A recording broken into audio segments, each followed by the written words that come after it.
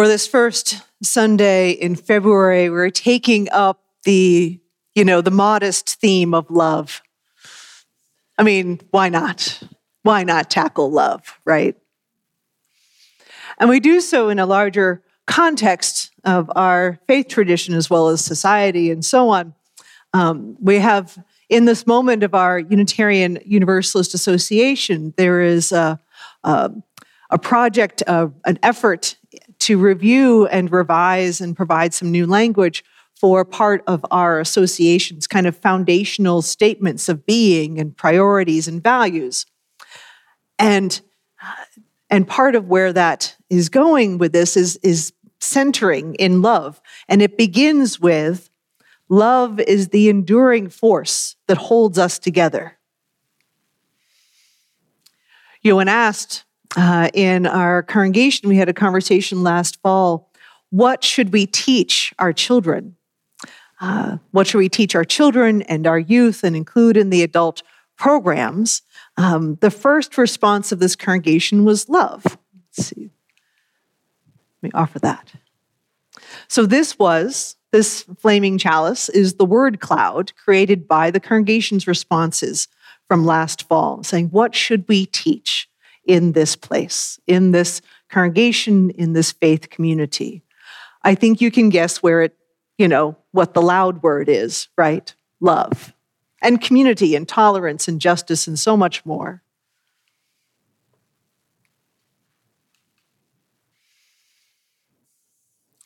But I want to also do so intentionally, thoughtfully, because boy, love is a big one, isn't it? So I want, as we're going through the rest of the service today and going forward in the rest of the month, to keep reflecting on the question, what does love mean to you?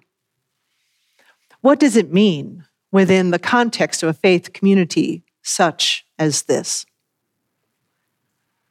Why love? Why would we use something this transcendent, this significant as a central value for a faith tradition such as ours, for a congregation such as this? So I want to offer a few notes on kind of where does love come from in the course of our tradition and what do we do with it? And I'm going to begin with the very smallest increment of that. The individual, each one of us. And it's a central struggle and offering a central one way of answering the question from our 20th century Unitarian minister, the Reverend A. Powell Davies. He says, when two individuals meet, so do two private worlds. None of our private worlds is big enough for us to live a wholesome life entirely. We need a wider world of wonder and joy, of purpose and venture, of toil and tears, he says. What are we, any of us, but strangers and sojourners forlornly wandering through the nighttime until we draw together and find meaning in our lives and one another, dissolving our fears into each other's courage and making music together, lighting torches that guide us through the dark. What are we but these creatures wandering? We belong together, he says. Love is what we need to love and to be loved. Now I'm going to take a moment here and say there was a small request because if anybody knows the Beatles, there is, of course, an obvious song for this. Love is all we need. All we need is love. All you need is love. All you need is love. Love. Love is all you need. All right, thank you. There we go. We had to get that out of the system. I know that was in there. Yeah. Mm-hmm. Yep. And it's okay to keep singing that, internally. Yeah. Mm-hmm. I know, we do. No one of us is or needs to be enough to encounter this life and live well by ourselves. We don't have to. We are drawn to each other. We need each other, not just as two individuals either encountering one another, but we keep drawing that circle wider and wider so that we might be less forlorn, that we might find courage, make music, and guide each other. Love is what we need, Davies reminds us. Collectively, we know this. We sing of love, of being held, that more love is out there. And every age, we keep living and practicing and articulating how to love and live again. But we aren't always explicit with the love as love language in that. So I want to offer that in recent decades, there's been more conversation about love in Unitarian Universalism. It's really been a blossoming in the last few decades. But I'll offer that as someone who grew up in this tradition, that we didn't actually talk so much about love. Like that wasn't the obvious first language, if you will. I grew up in a Unitarian Universalist congregation in central Massachusetts. And it just wasn't so overtly stated. I would love to go back to that time, like the 1970s and the 80s and the 90s, and see what the word cloud would have been then. Right? What would have been that word cloud for the congregation where I grew up, which was kind of a largely humanist in its focus? Because the key words from my youth were freedom and reason and tolerance. And I'll just say the tolerance by which is meant that really broad recognition of sources of truth and inspiration. Very inclusive tolerance, if you will. And there was also starting to be more language. And I remember, I knew this as growing up as a child and as a youth. So it must have been much larger as a voice in the congregation. There was also an increase of kind of the female-aligned, love-abundant language, as you could see from the reading from the Reverend Alicia Ford. But the conversation about love certainly went further back than that. When, say, the Reverend Dr. Martin Luther King Jr. talked about the different forms of love and focused on agape, that mutuality of love grounded in faith.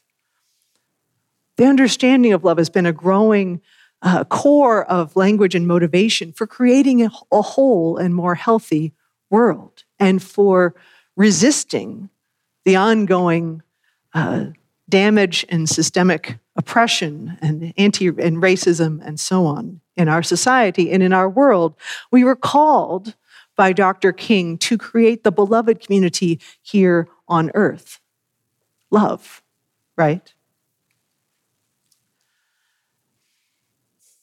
So I want to offer a few kind of where is this love kind of showing up historically for us and what are we doing with this today? Because theologically, we're going to go back to the beginning for just a moment. Theologically, the premise in universalism, because that's a separate tradition from Unitarianism, the premise of universalism was put forth at the beginning of love, at the very start of the Christian church. This is where we come from. We have a lot of different pluralism going on now, but this is where we come from. I so appreciate that little bit of scripture. For God so loved the world. For God so loved the world. It's biblical, it's scriptural, and to me, as someone who didn't grow up with a lot of Bible, it speaks to me as an enduring force, as an enduring spirit and presence that is larger than us. And from that, God, if you will, the language of the time, God sent a teacher, a child of the universe, like we are, children of the universe, to call us to compassion, to act from a sense of spirit versus the rigidity of law. We were called by this teacher to flip over the tables in the temple when we reduced each other to objects for gain and call it faith. That's love. To remind us to consider our own actions before judging another. And ultimately, that we do not have to fear death, that we are all in this together and we have an ultimate shared destiny. That's the core of our Universalist tradition. It's love in action, as well as in prayer and meditation. Love that allows us to find each other amid our brokenness and hopelessness. The premise survived the founding of the Christian church, the persecution of centuries of persecution when authorities called it heresy, and the subsequent time further on. We have the theological premise that love is everything around us and holds us close and holds us in the experience of all that is. But then we have to figure out what to do with that. So I'm going to move up a few centuries to 1637, where love shows up at the core of our structure, not just the theology, but the structure, how we gather together in the free church. Now, the free church is something that's not any one particular tradition. It's an expression, it's a practice that crosses many faith traditions. But in this particular moment, we go to First Church in Dedham, Massachusetts in 1637. My colleague, the Reverend Alice Blair Wesley, in her Men's Lectures from 2000, talks about this. The people of Dedham at that time, there were about 30 families or so. They started to gather and discuss major questions with each other.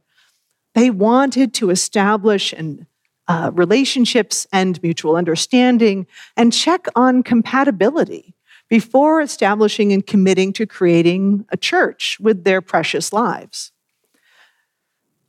Reverend Alice points out they didn't lead with the Bible, although that was certainly their context, but they led with questions. Ooh, sound familiar? Leading with questions.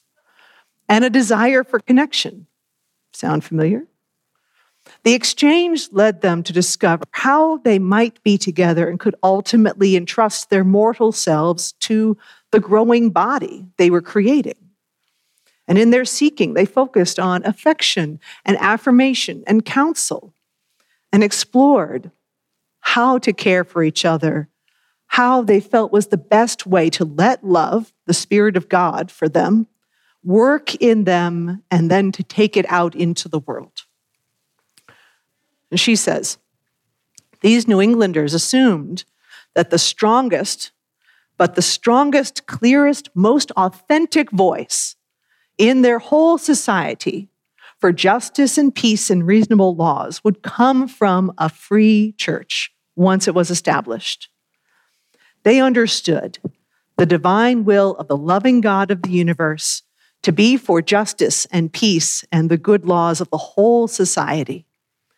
And the task of the free church should be, in their terms, that a loving God and loving one another, to do that so well in their study and discussion and disagreement, there was disagreement, and prayer and consultation, and more discussion. I think there was probably infinite discussion.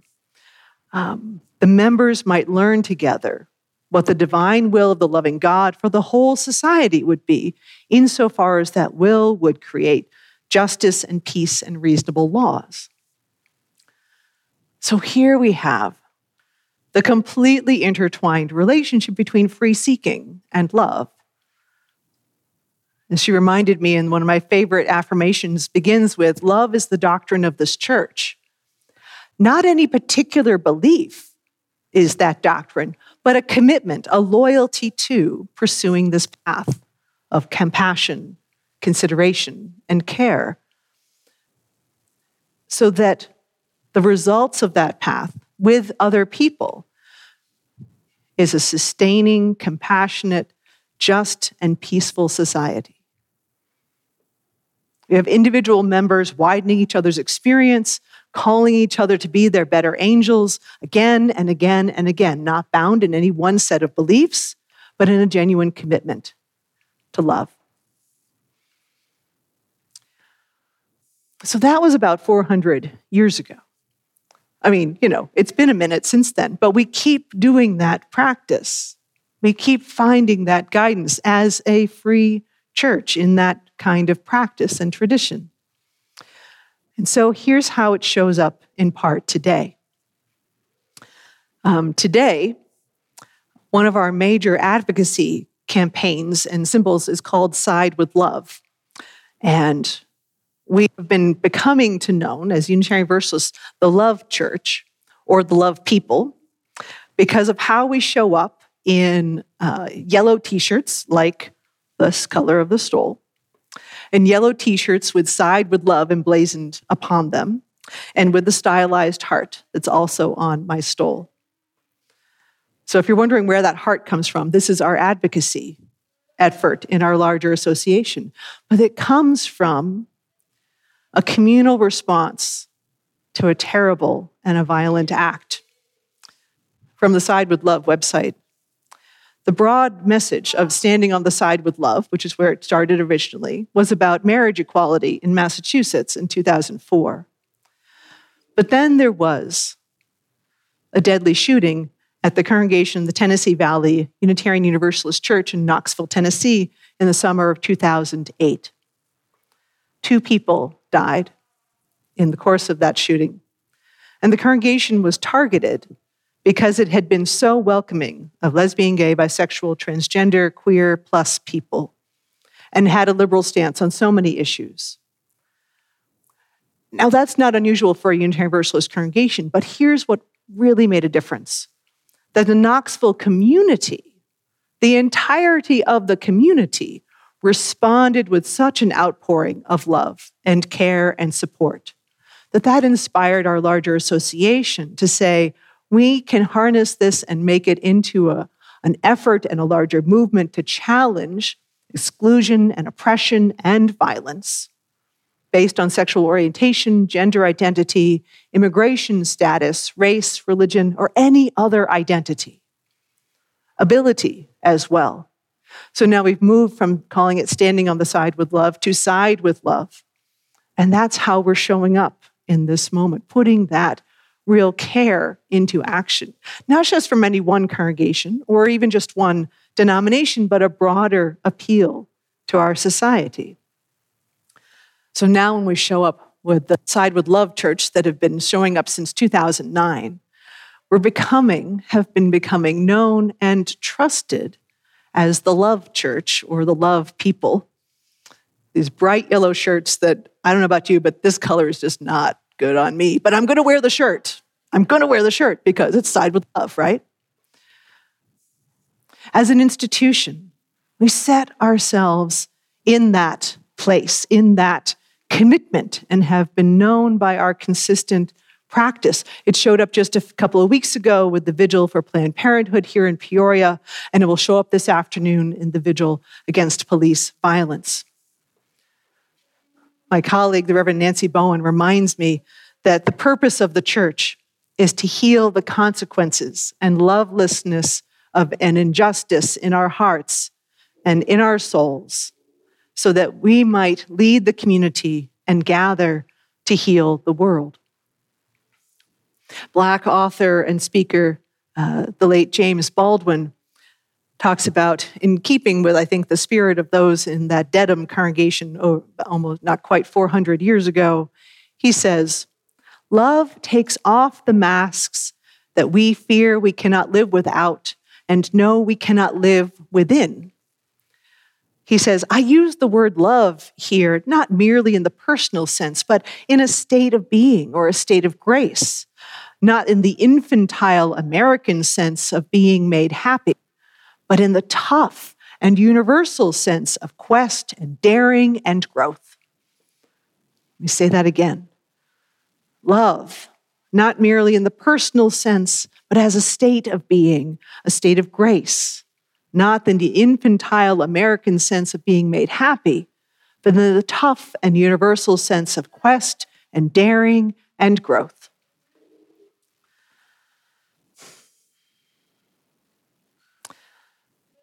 Love doesn't stay still or fixed. It is a transcendent value that is among us, within us, all around us. The practice of love, the living into this, is a commitment that must be done every day, in every moment. And it is one that can be scaled up into the largest circles or downward into personal vulnerability and integrity. But it very much is about practice. So the love church really to me is a question mark because it's always unfinished. It's always not fully answered, and it never should be. It needs to be examined again and again and again. And we've done so. People who are, even before there was Unitarian Universalism, people have been doing so for centuries. And now we get to take up the question again. And it's also not being about any one particular faith being the love church, because it really should be that we are counted ourselves among all of the love churches or all of the love faith traditions and so on. I know, speaking with my colleagues in this area, that they are really trying to embody, in other faith traditions, embody the Spirit as well. We are not trying to have exclusive right to the name, not exclusive right to the knowledge of the practice of the free church, but one where we are amongst a cloud of witnesses and co-workers and beloved community that stretches far back into human history and hopefully goes further on as we make our effort to help heal the world. So we don't close with a declaration that we are the love church. Heck no. But we are yet offering another opening for how to respond and how we might carry that commitment and that value together. And I wonder, and I will keep wondering, how we will respond today. Let us go forth and respond in love. Amen.